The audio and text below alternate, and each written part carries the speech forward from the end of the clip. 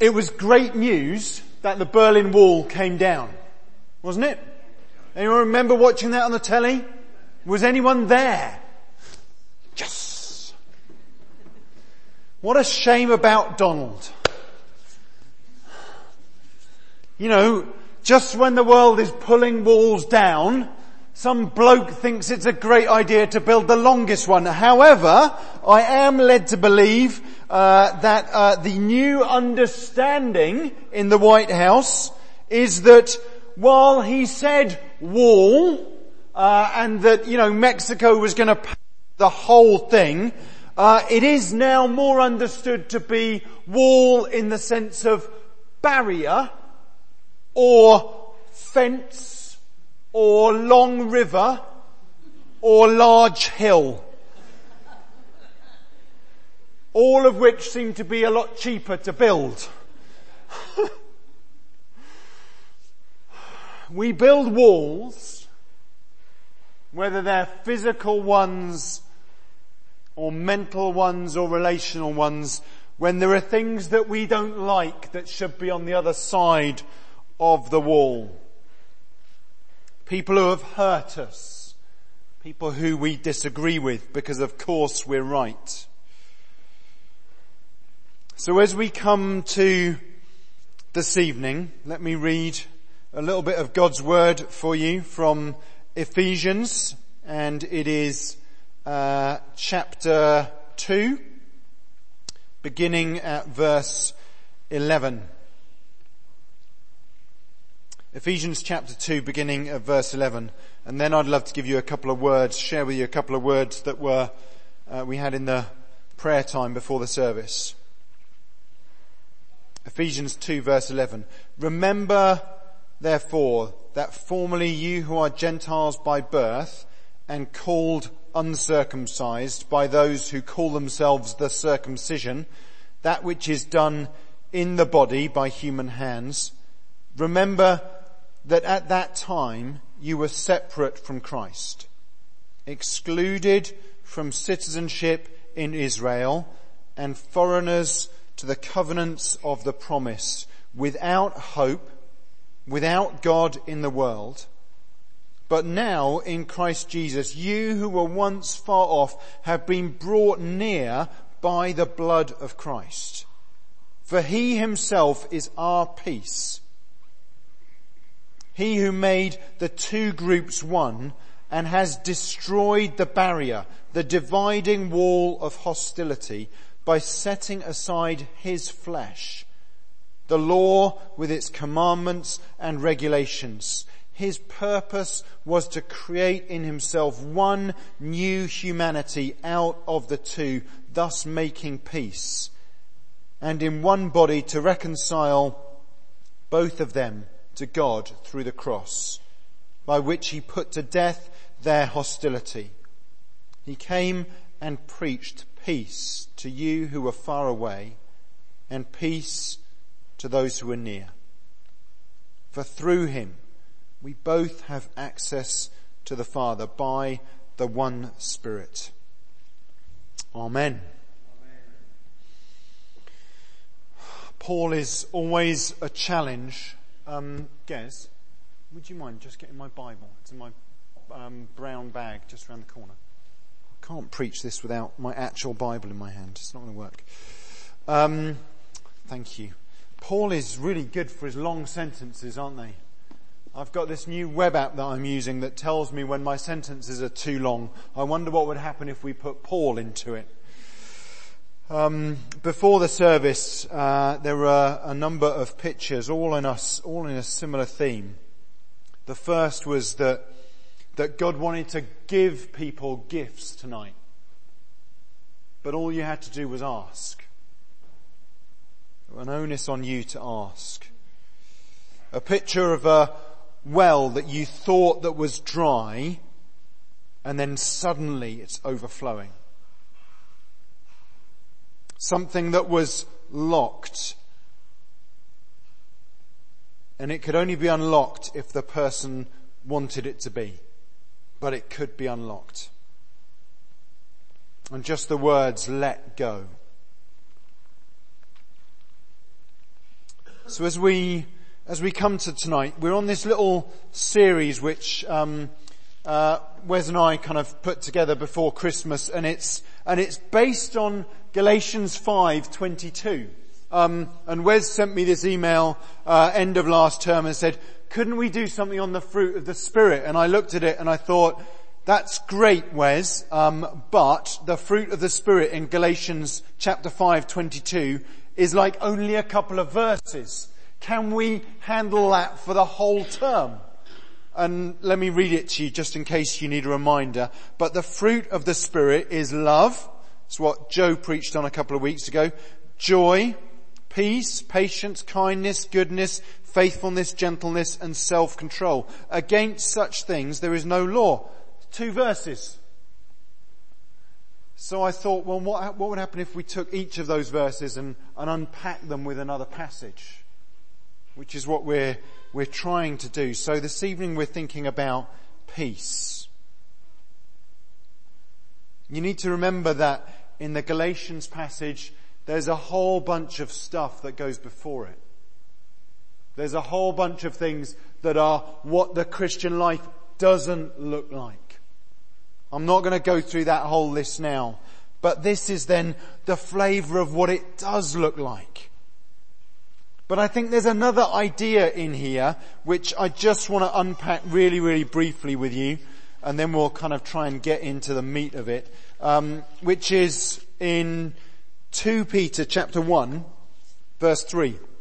And it goes like this. 2 Peter chapter 1 verse 3, right at the end of the book. His divine power has given us everything we need for a godly life through our knowledge of Him who called us by His own glory and goodness. When you come to faith, what happens is you receive the Holy Spirit. You might not feel utterly overwhelmed by the Holy Spirit. You might need to be completely overwhelmed by the Holy Spirit.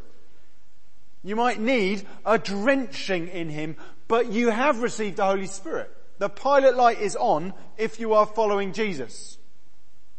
And what happens is that the Holy Spirit comes and puts a deposit in you, a seal that guarantees your inheritance. Eternal life is a done deal the moment you start to follow Jesus. And He puts in you everything that you need for life and godliness. But it's all in seed form. The whole lot. And what happens is it needs to grow up in you. It needs to bear fruit. The fruit of the Spirit is love, joy, peace, patience, kindness. Those things need to grow in us. To grow in us. So sometimes the prayer is not to receive something new. Sometimes the prayer is, Lord, come and grow up in me the thing that you've already given me. Because I want it to come to full fruition. And in part, that's the thing that I want to try and edge my way in between this evening to see if we can try and make it make sense. So we're focusing tonight on peace. I spoke at Filling Station. Are the guys here tonight? Some Ben and Sasha are here.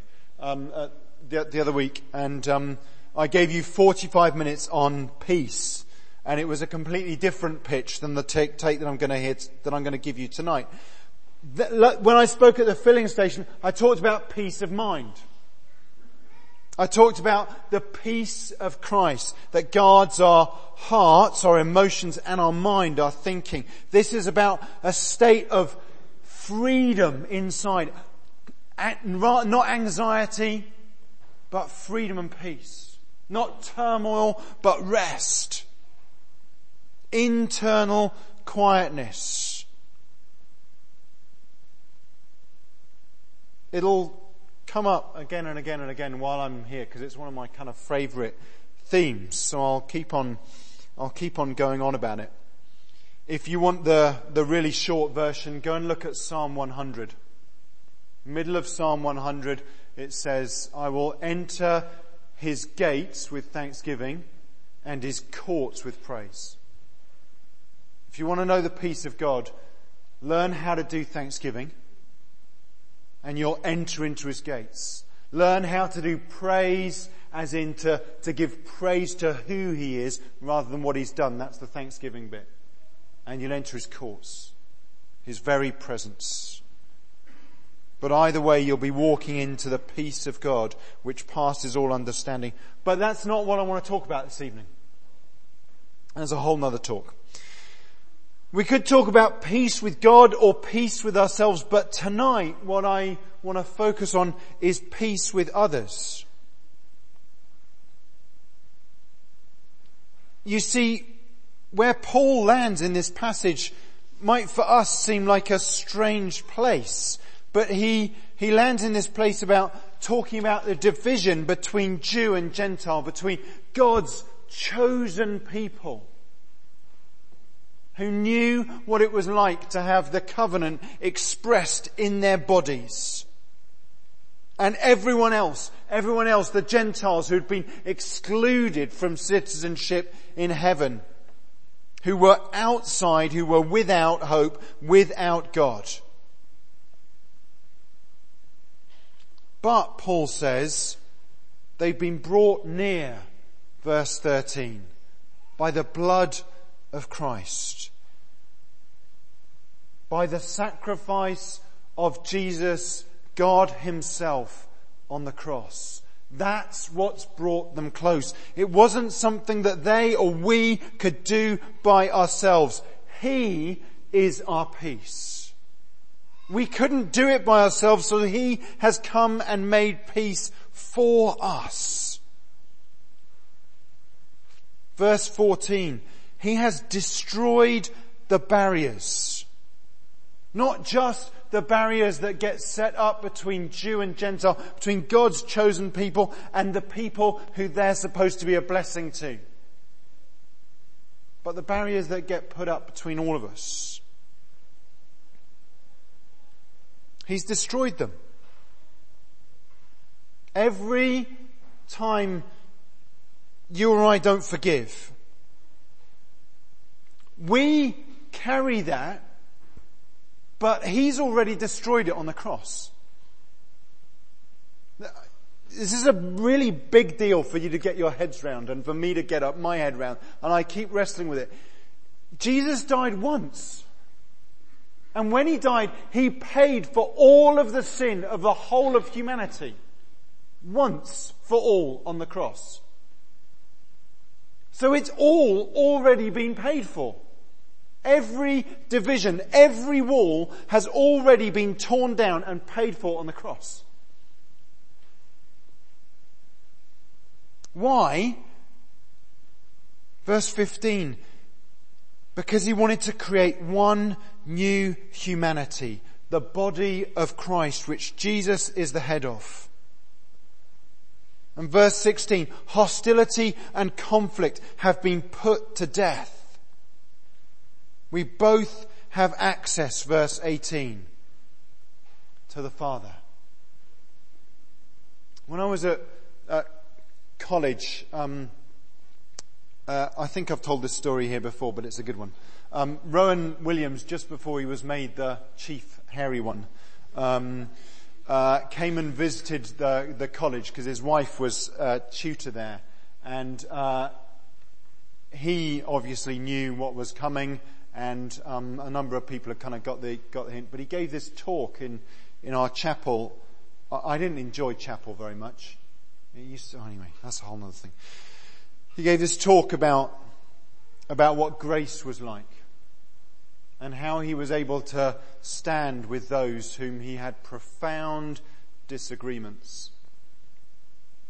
And he said it was because when he came and knelt at the communion rail, he knew that whoever was next to him, that they had experienced the same grace and mercy from Christ Jesus that he had experienced. The same forgiveness. Both of their sin had landed on the same cross.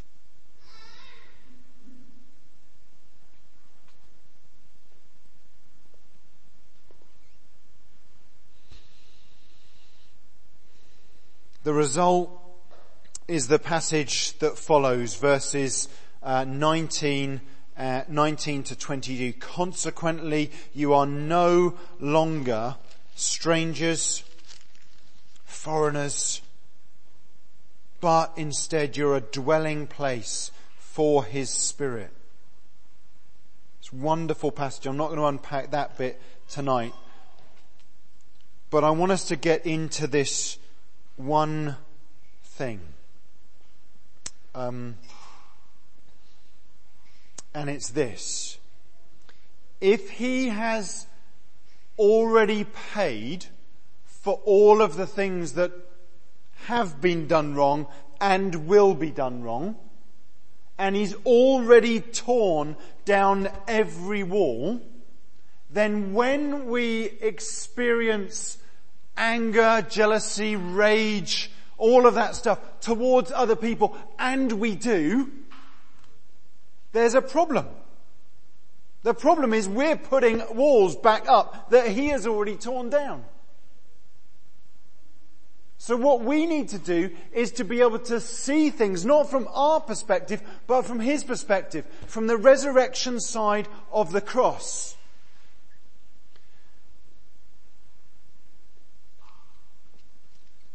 Peter's here, isn't he?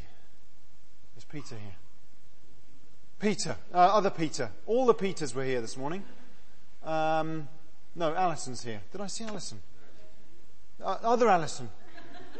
No, they've gone. They were here earlier. That's excellent, because I'm just about to talk a little bit of psychology and I don't want to get myself into trouble. Phew! Much easier when the pros are not in the room, because, I'm not going to do it justice. But I want to just talk a little bit. This might sound like a distraction, but I want to talk about cognitive behavioral therapy just for a moment, because there is this massive thing that's going on, which means that we can do a complete mind shift if we understand the huge transforming power of the cross. So, cognitive behavioral therapy is rather than kind of trawling back for hours and hours and you talking about your past and what happened, before you were conceived and all that stuff, it's very important to do, is to just go, what's going on?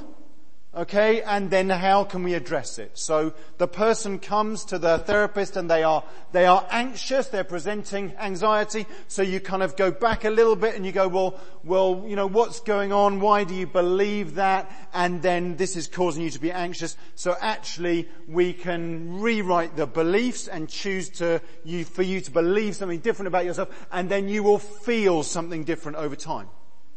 Kind of vaguely make sense? There's this thing called the ABC of CBT. Okay? It's like the beginner's guide. Alright? So the A is the activating event. Something happens, alright?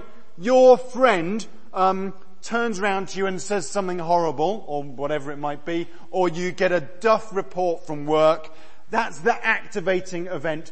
And because you believe something, maybe from what happened in your past, that then has consequences. You have a whole bunch of negative feelings, anxiety because of it. Yeah? The activating event, something that you believe, and there's a consequence. You feel anxious, stressed, frightened, want to run away, whatever it might be. Vaguely make sense? Yeah, kind of. Enough. Good. So, here's the thing. For every single situation that you face that causes you to have some kind of negative, angry, unforgiving, resentful emotion, if we're Christians, there is a new activating event. It's the death and resurrection of Jesus Christ. It's the turning point in history, the point from which we view everything else. And any other view, any pre-cross view, is one that is not based on the truth, because He has torn down the walls. He has paid for every sin on the cross. So our challenge is to see things from this new activating event where he has torn down the barriers, where he has dealt with sin. And when we start to see other people like that, when we start to see ourselves like that, suddenly we have a new set of beliefs about us. Actually, I am a child of God. Actually, that person, even though they were a pain, is a child of God. They are forgiven. And because of that, the consequence is that we feel something different. The peace of God that passes all understanding. Activating event, a new one, the cross, through which we should put every single other event and only see them this side of the cross, the resurrection side of the cross. Which means we have a new set of beliefs about us and about others. Which leads to a new set of consequences. Good, life-giving, wholesome, joyous, fruit of the Spirit type consequences. I want to do one little thing, and then we'll do some other stuff. That was really clear, wasn't it? Good.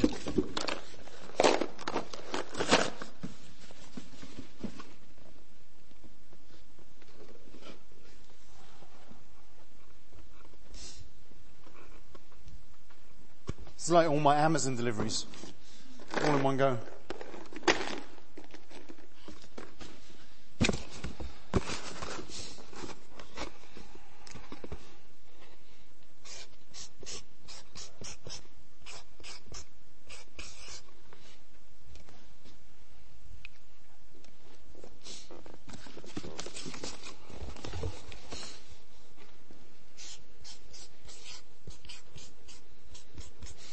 That one says fear.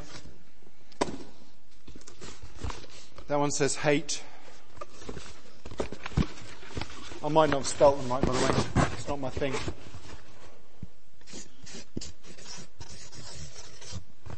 That says anger.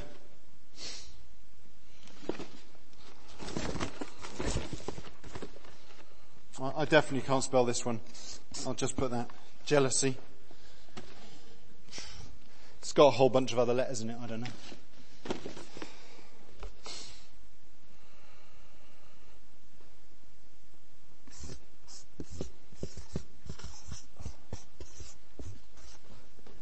Hurts.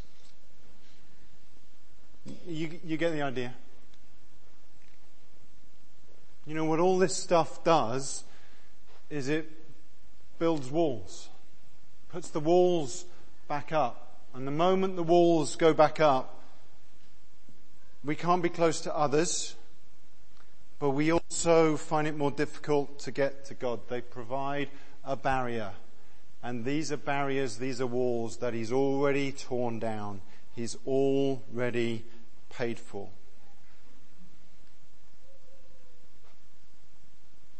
I don't know what it is that you wrestle with.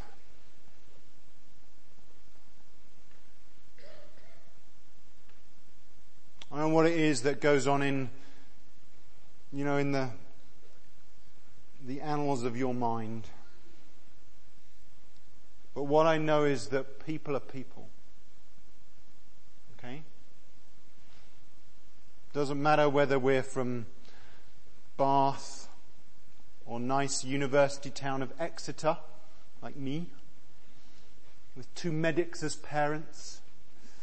We're just people. Just people.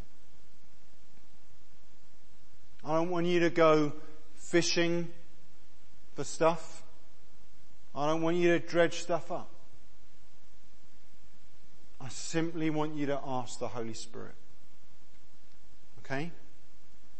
Holy Spirit, is there any place where I've built a wall? Any things that I've hung on to? Don't dig around. You know, if there's not stuff. Yeah? We don't need condemnation. Okay? We don't need to beat ourselves up over this. But you know, conviction's pretty good. Conviction from the Holy Spirit where he just kind of goes, you know, let's sort that one now. Yeah? And then let him do the work. Right? You don't need to root around for stuff. Just simply a willingness to say, you know, I don't want to put up any walls, Lord. I want to surrender all of this stuff to you. I want to put this the other side of the cross because I am determined to live the resurrection side of the cross in every relationship, in every thought, all for him. No more walls.